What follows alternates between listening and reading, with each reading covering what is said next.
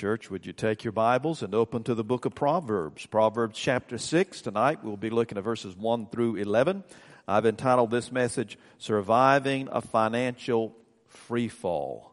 Proverbs chapter 6, beginning with verse 1. And I want to read this text for you. You'll follow along in your copy of God's Word.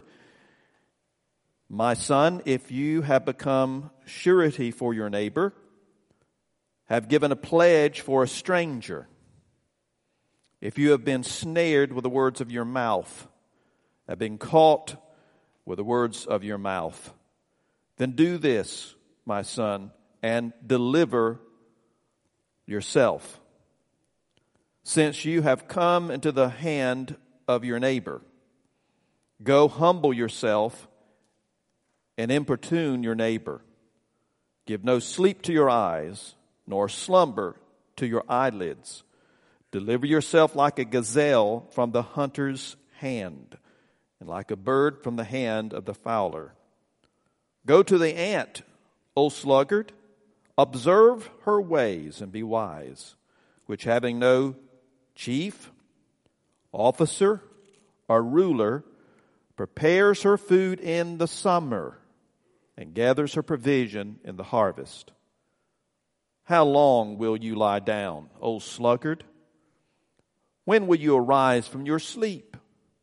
A little sleep, a little slumber, a little folding of the hands to rest. Your poverty will come in like a vagabond, and your need like an armed man. Father, we thank you for your word tonight, and we definitely need to give attention to our resources, our finances. You have called us to be good stewards of everything we have, because everything we have is from your hand. Help us to be wise and use your word to guide us to make good decisions, especially in the days in which we live. This now we pray in Christ's name. Amen. Years ago, there was a ride at Six Flags. It was called the Freefall.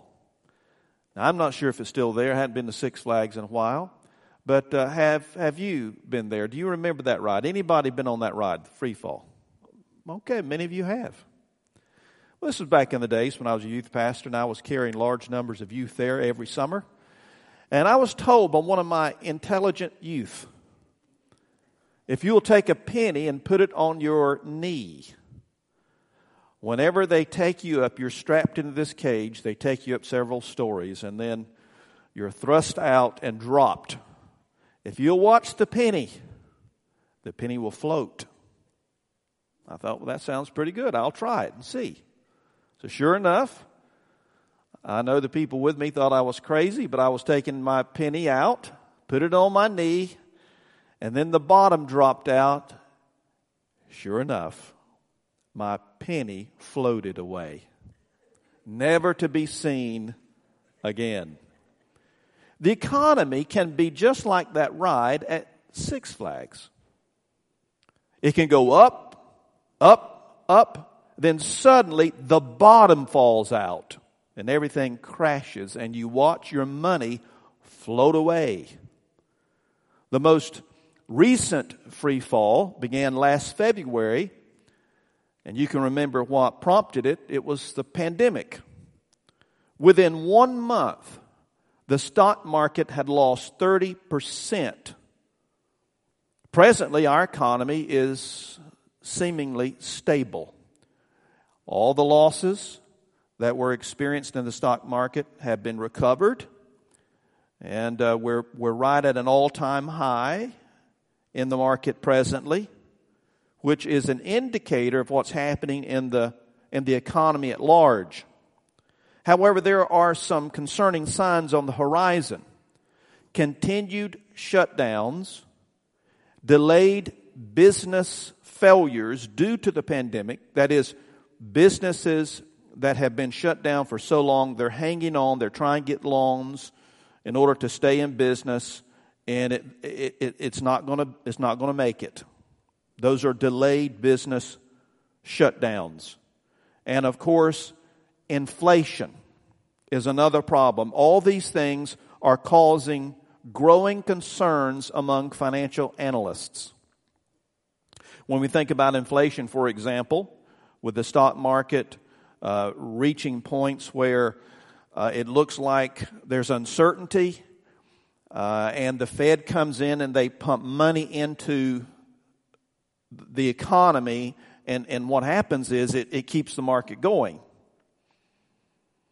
The problem with that is it creates inflation because the value of the dollar is decreased.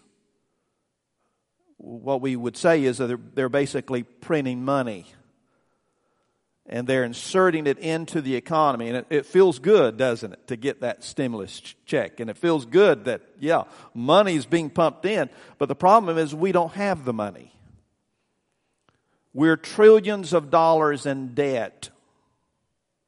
And so inflation increases. That means that when you do go to the store, the dollar you have does not spend like it did 10, 15 years ago because of the inflation is so high.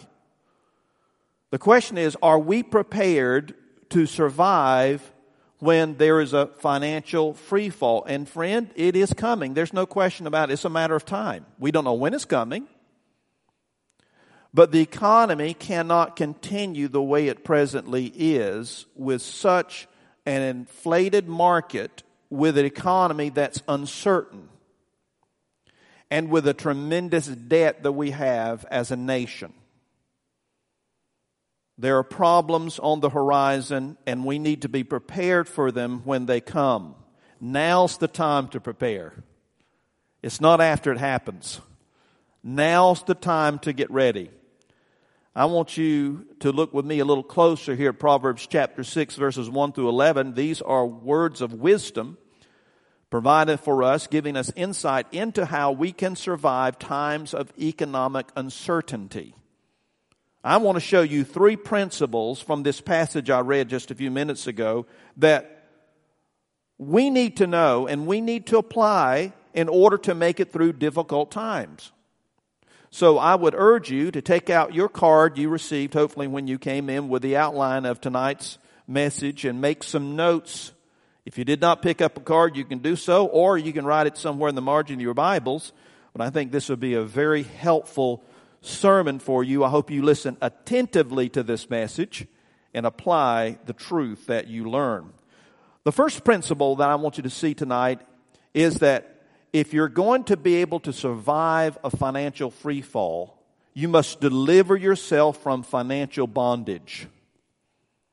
Deliver yourself from financial bondage. Now, notice I said deliver yourself, because you're the one who has the responsibility to do that. No one else can really do that for you, and no one else is going to do that for you. You must make wise choices. You must make good decisions to deliver yourself from financial bondage. Go with me now to the text. Let's look here in verses 1 and following. My son, if you have become surety for your neighbor, have given a pledge for a stranger, if you have been snared with the words of your mouth, have been caught with the words of your mouth. Here there is a plea for deliverance. This wise father speaking to his son, saying, "Son, listen to me. Take heed to my words of wisdom. If you have become surety for your neighbor," the word surety simply speaks about the occasions when you agree to a bad financial deal, particularly when you co-sign with someone. Co-signing is when you agree to take on the financial responsibility of a debt when the person who signs for the debt cannot pay. Someone may come to you and say, "Look, I'm in a bind, I need some money, but I don't have good credit. Would you sign down at the bank for me so I can get this loan?" And you want to make an impression upon this person. You want to help. So he said, "Sure, I'll be glad to do that." The Bible says it's unwise to do that. It's very unwise. The reason the bank will not give the loan is because the person's credit is not good. The bank knows that the likelihood of that person paying back that loan is not very good. So they want some added assurance. You're the added assurance. Now, there are ways to help people, but signing your name on the line for co-signing is not a good way to do it. Unless you're willing to pay that debt back without any complaint. Now, if you're willing to pay the debt back without any complaint and criticism of the person, if you want to do that, that's fine. But it's not a good financial decision to make, to co-sign. Again, there are other ways to help people. There are other things that can be done. But when you think about surviving a financial free fall, you need to make wise decisions. You need to deliver yourself from financial bondage. And whenever you are putting your name on a loan that you're saying, I'm willing to pay if this person does not or cannot pay it, then you're not positioning yourself very well financially. You're placing your financial health and security in someone else's hands. It's not a wise decision. There's a plea here being given not to become surety for your neighbor. He says, have you given a pledge for a stranger? Not just a neighbor, but someone you don't really know. Don't give away your financial responsibility to someone else. It's a terrible mistake. Verse 2 says, if you have been snared with the words of your mouth, have been caught with the words of your mouth. Notice those two words, snared and caught. It speaks about being trapped. Being put in a situation where you can't get freedom. You're caught in a situation that you have no control over. And the end is not going to be good. So you can feel the plea of the Father speaking to His Son that He loves dearly. He says, deliver yourself from this situation. Don't find yourself here. Make good financial decisions. Not only do we see a plea for deliverance, we see a plan for deliverance. Look in verse 3. Do this then, my son, and deliver yourself, since you have come into the hand of your neighbor. Go, humble yourself, and importune your neighbor. He tells him to do three things. First of all, he says, go. That means go without hesitation. Take action. Don't sit idly by and hope for the best. You've got to do something. Now that you realize you're caught, you better do all you can to get free from it. Take the initiative. Not only go, but he says, humble yourself. That means that you have to be willing to swallow your pride. I mean, it's not easy, is it? If you made a bad financial decision and you realize it, to go to the person and say, look, I made a terrible decision. I mean, you feel like, well, that kind of makes me look bad. I don't want to admit that I made a bad decision, so I'll just kind of stick it out. He says, no, you have to humble yourself, swallow your pride, go to this person. And then he says, notice, and importune your neighbor, that is, plead with him.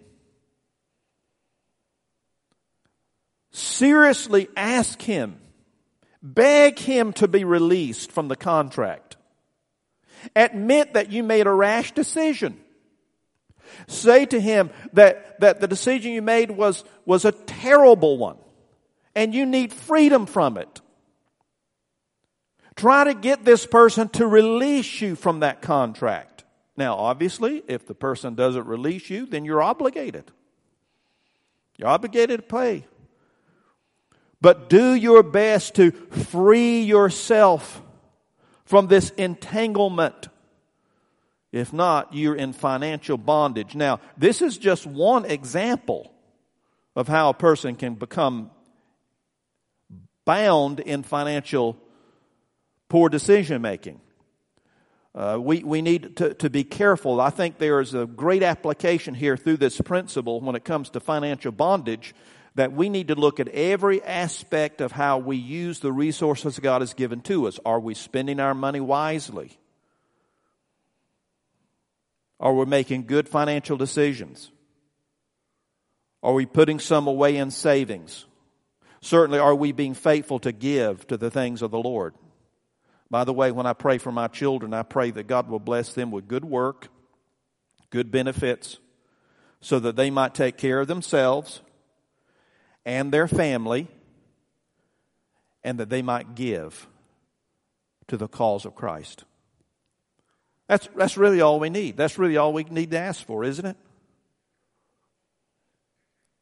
One reason God gives us wealth is to take care of ourselves and our family members, so we can feed ourselves and clothe ourselves and have a place to stay that's warm and safe. The basic necessities of life. But never forget, God also blesses us so that we might give, to build the kingdom of God, to help other people. So very important principle here. Don't get entangled in financial bondage. Some of you might remember, you might be old enough to remember, some of you kids perhaps not, the second story in the Uncle Remus's stories published in 1881. Now that was a good deal before my time, I will confess. But I can remember those stories when I was a kid. The Tar Baby is the tale about how Brer Fox made a doll out of tar and turpentine to ensnare Brer Rabbit. How many of you remember the tale? Okay, good. The harder Brer Rabbit fought with the Tar Baby, the more stuck he became. Beware of financial tar babies. They will ensnare you and cause great difficulty for you. Be wise and use these stable financial times to free yourself from financial bondage. So the first principle is to deliver yourself from financial bondage. There's a second principle. Write this down. Prepare yourself for financial shortage. Prepare yourself. You have to do this. Don't expect anybody else. Don't expect the government. Don't expect mom and dad. Don't expect your neighbor or the local church even. You have to take responsibility to prepare yourself for financial shortage. Look at verse 6 if you would. Here the Bible says, let's look at if you would verse 4. I missed verses 4 and 5. Give no sleep to your eyes, no slumber to your eyelids. Deliver yourself like a gazelle from the hunter's hand and like a bird from the hand of the fowler. Speaking again about freeing yourself and doing it with a sense of urgency. That's a priority for the deliverance.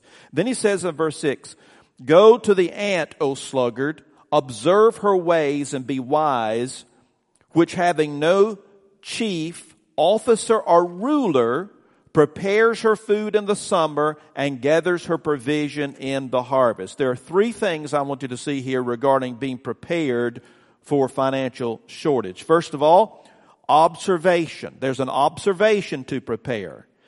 He says, go to the ant, or look at the ant. Look at the ant. Now, yesterday I took a walk through the woods and had some little bit of work to do in some of the trails I'm trying to trim down, and I'm telling you, there are fire ant beds everywhere. Do you notice these? Are they in your yard too?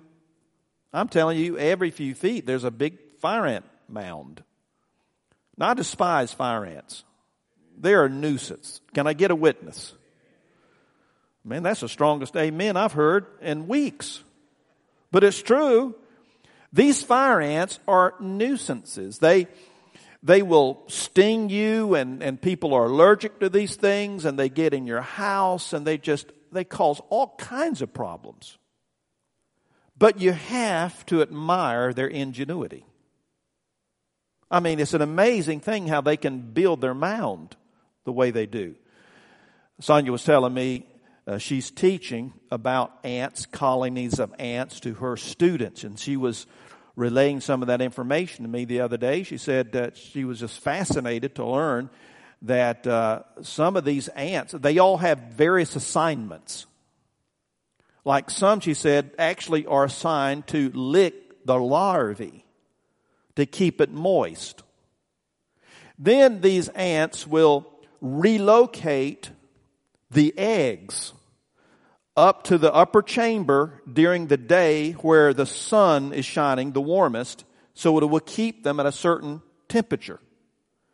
And then they will be relocated to a lower chamber at night so they'll stay warmer. And those are just a few examples. And I love nothing more than kicking over a fire ant bed and watching them scramble. And I'm thinking, at least I get some satisfaction in knowing as much plague they give to me, I'm able to return the favor and watch them scramble around. But it's amazing how they work together, and they're always working. They're always building. They're always looking for food and storing food and working together as a team. So when we look at the ant, we can learn a lot, because here we find, verse 6, go to the ant, O sluggard. Now, the word sluggard simply means lazy person. The advice is, if you're lazy, look at the ant, how successful the ant is. Observe her ways and be wise. That is, learn something from her, from observation. And then verse 7 says, be motivated. Motivation to prepare, he says, watch, having no chief, officer, or ruler. This means that the ant does not have a boss with a whip, with demands, saying, if you don't do this, I'm going to fire you. They simply do their work together. You can't really tell where the organization is, who's commanding the troops. They're just working together to get the job done. So the idea here is be motivated. Don't allow yourself to get into a position to where you don't work unless someone forces you to do it. If you're the type of person that mama has to come and get you out of bed, or daddy has to threaten you to do your work, you need to quickly free yourself from that attitude. It spells disaster. If you're going to be financially sound, if you're going to taste the sweet fruit of success, you have to be self-motivated. You have to be willing to work and work hard and make good, sound decisions with your finances. So we've talked about observation to prepare, motivation to prepare, and then verse 8, conservation to prepare. He says, as you watch the ant prepares her food in the summer and gathers her provision in the harvest. That simply means that the ant does not take a vacation when the food is available. As a matter of fact, I don't know if they ever take a vacation. But I do know this, if you have a picnic, they will join you without being invited. They'll be there, they'll show up. Wherever there's a food source, they're going to that source. They're constantly looking. They're taking bits of that food back to their colony, and they're saving it for hard times to come. And that's what I'm trying to say to you tonight. Now is the time to make good financial decisions. Not when the economy plummets and unemployment skyrockets. and inflation is out of control, and the stock market crashes, the time to prepare is now. Make good, sound financial decisions. Conserve what you have. Now, that doesn't mean that you don't spend anything. It simply means that you plan wisely how you're going to use your resources. It doesn't mean that you don't give, obviously. I mean, if we all stopped giving, we would have no ministry here at First Baptist, and we certainly couldn't be pleasing to the Lord under those circumstances. But it means that we simply use our resources wisely and we don't squander them. We don't waste our resources. We must prepare ourselves for financial shortage. Do not be like the young man that said, "I'm not afraid of hard work. I could sit and watch it all day." Do not waste your time. Be a good steward. Be like the ant by working and saving when you can. Then you will be prepared for a financial freefall when it comes. Now, there is a third principle here that we need to put into practice, and that is apply yourself for financial advantage. Apply yourself for financial advantage. We see this in verse 9 and following. How do we do this? Well, first of all, he says, get up to apply yourself. Verse 9, how long will you lie down, O sluggard? When will you arise from your sleep? Now, the word sluggard means what? Lazy person. The question is posed, how long will you lie down, sluggard? In other words, the implication here is, you're sleeping too much. You're not motivated. You're not working. You're lounging all the time. Don't you see the need to get up and do something when you can? So there is this appeal to get up, awaken from sleep, rise up, do some work. I would say to you that there's a satisfaction that comes from hard labor. And hard labor, I'm not necessarily saying that it's hard physical labor. Certainly that's good for you. It'll help you sleep good at night. It'll help you keep your mind in a good place.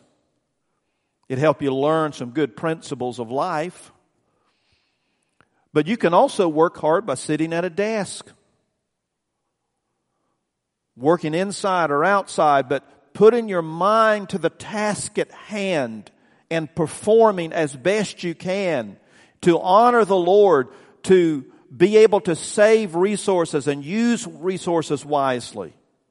But you have to get up and get started. Wake up. Do your job.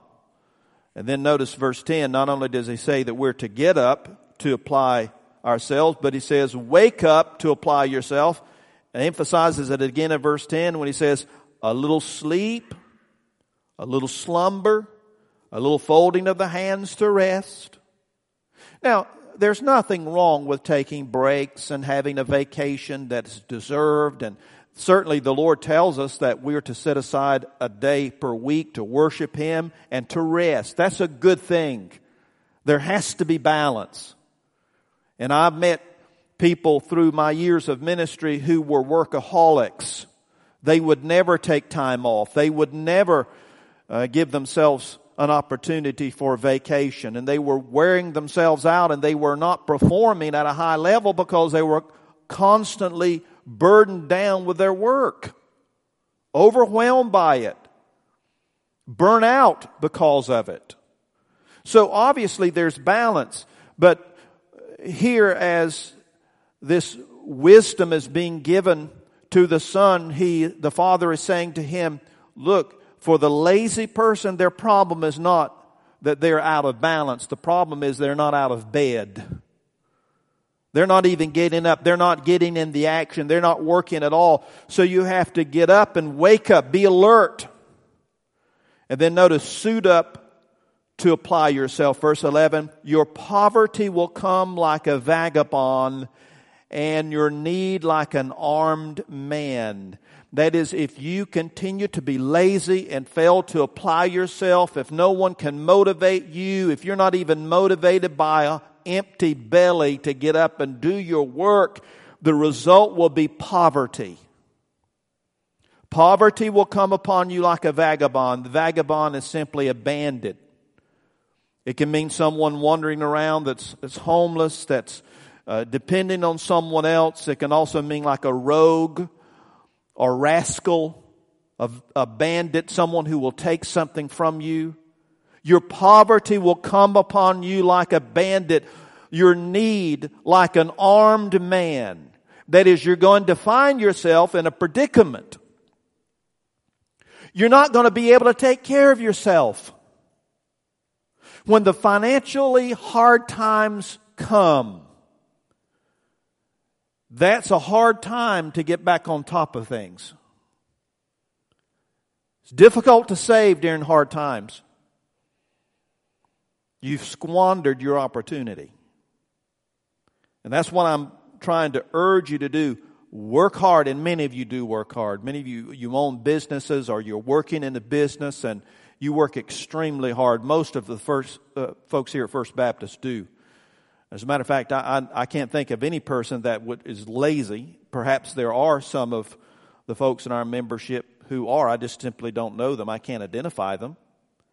But I'm saying in a general sense, working hard is a good thing, and I commend you for the hard work you do, for the way you apply yourself. And we as parents and grandparents need to instill within our children these principles.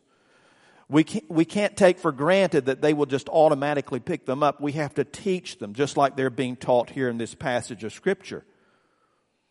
I read about two men who were passing by a store, and they saw a sign that read, "No help wanted." One of the men turned to the other and said, "You should apply. You'd be great." Do not be that kind of a man. Work hard. And be wise when it comes to financial planning. This is how you can apply yourself and find financial freedom. When you're in a free fall, what you need is a parachute. That's what you need, a parachute. To slow your descent. To ease the severity of that landing. God's Word provides the parachute that you need, the protection you need through sound wisdom that when applied will work. It's God's will that we prepare ourselves, and who knows what the future holds. I'm certainly not one to give financial advice. And you can find all kinds of advice from in the financial world today, where people think devastation's coming. This is the greatest time to be alive from a financial perspective. We simply don't know. But here's what we do know. We do know that these are changing times. We do know that we're wise when we prepare ourselves for them. Don't take for granted, if you're doing well now, that it's always going to be that way. Make good financial choices and experience the blessings of God. Dear Father, we thank you so much for the wisdom of your word. Just a word tonight to your people about potentially what could be coming on the horizon, and how you've called us to make good financial choices.